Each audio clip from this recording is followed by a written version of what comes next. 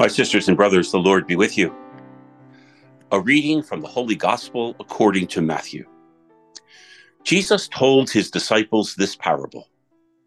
The kingdom of heaven is like a landowner who went out at dawn to hire laborers for his vineyard.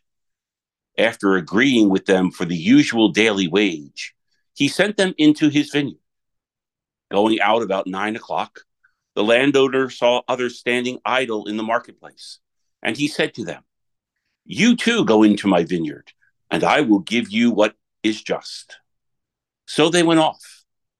And he went out again around noon and around 3 o'clock and did likewise.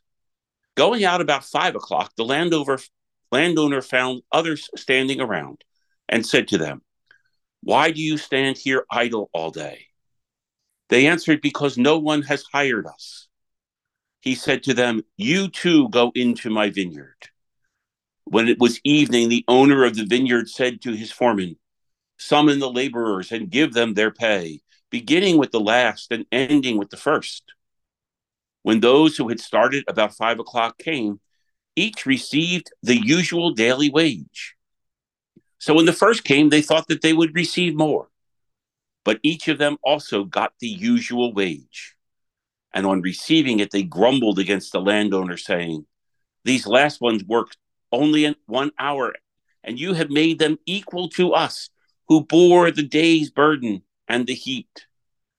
He said to one of them in reply, "My friend, I am not cheating you. Did you not agree with me for the usual daily wage? Take what is yours and go. What if I wish to give this last one the same as you? Or am I not free to do as I wish with my own money? Are you envious because I am generous? Thus the last will be first, and the first will be last." The Gospel of the Lord.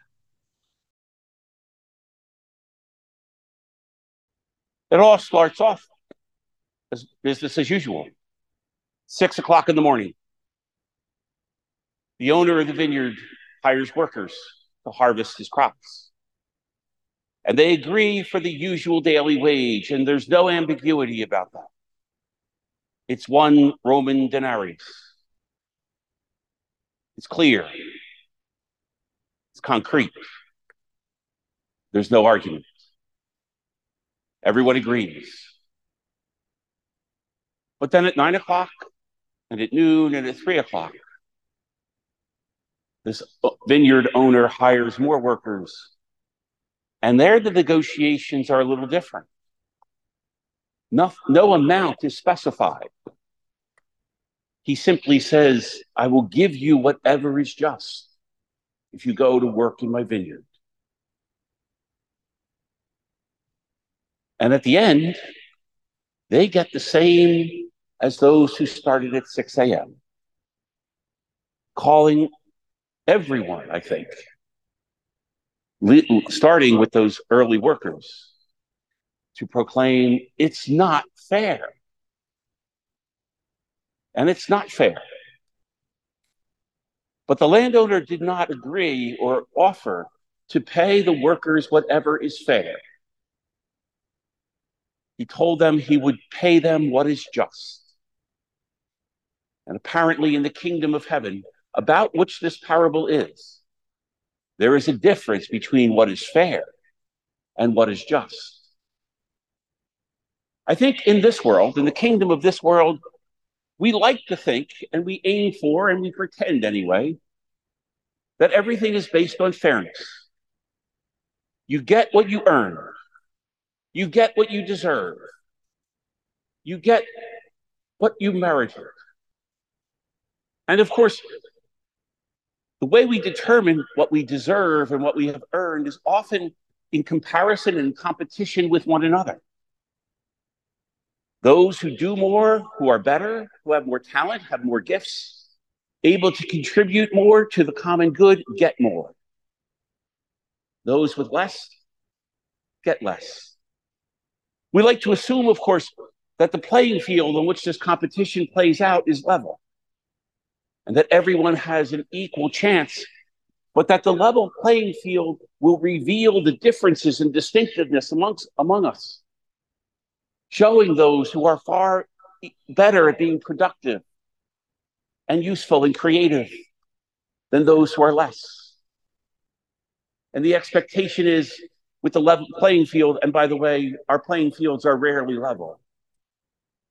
But the assumption is that the level playing field will sort us out, rank us. And those higher on the list will get more than those lower on the list. And everyone will look and say, well, that's fair. But in the kingdom of heaven, it's not about fairness. It's about justice. And not justice like justice is thought of in our world, where justice is punishments and rewards, punishments for bad behavior, rewards for good behavior. Biblical justice, the justice of the reign of God, is about meeting one's needs and including everyone and ensuring that everyone has enough and that no one is left out. It's about making sure that needs are met, but also that always dignity is preserved. Biblical justice is a way of ensuring that everyone's contribution, even if it isn't equal to others, is valued totally. And we give what we have, and we receive what is just. And it just may be that even though we cannot all give the same, we all receive what we need, and we are all respected and valued, cherished and appreciated by everyone else. Fairness separates. Justice gathers and unites. Fairness wants to leave people out. Justice is only justice when no one is left out. Justice tells us that if one among us is in want or in need or in lack or is impoverished, the community is in want, in need, and is impoverished. The kingdom of heaven, about which that parable is, demonstrates what justice looks like in the kingdom of heaven, what God's justice looks like. It's a justice that ensures that all are valued, all are included, all are cared for, all are appreciated, all contribute, and all receive back from everyone else all that everyone needs to be included, to flourish, to survive, and to continue to contribute to the well-being of everyone.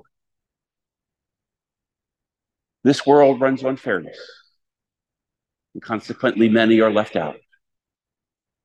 The kingdom of heaven, where God's ways are so different than our ways, as the prophet Isaiah told us. The kingdom of heaven has different rules. And in the kingdom of heaven, the rules are about gathering, including, protecting, preserving, and connecting. In the kingdom of heaven, there is just this great abundance in which everyone shares. While in this world, there is lack and excess. Perhaps we might see if we can't figure out a way. Make the kingdom of heaven a little bit more of a reality here, so that we live in a world of justice and not just a world of fairness.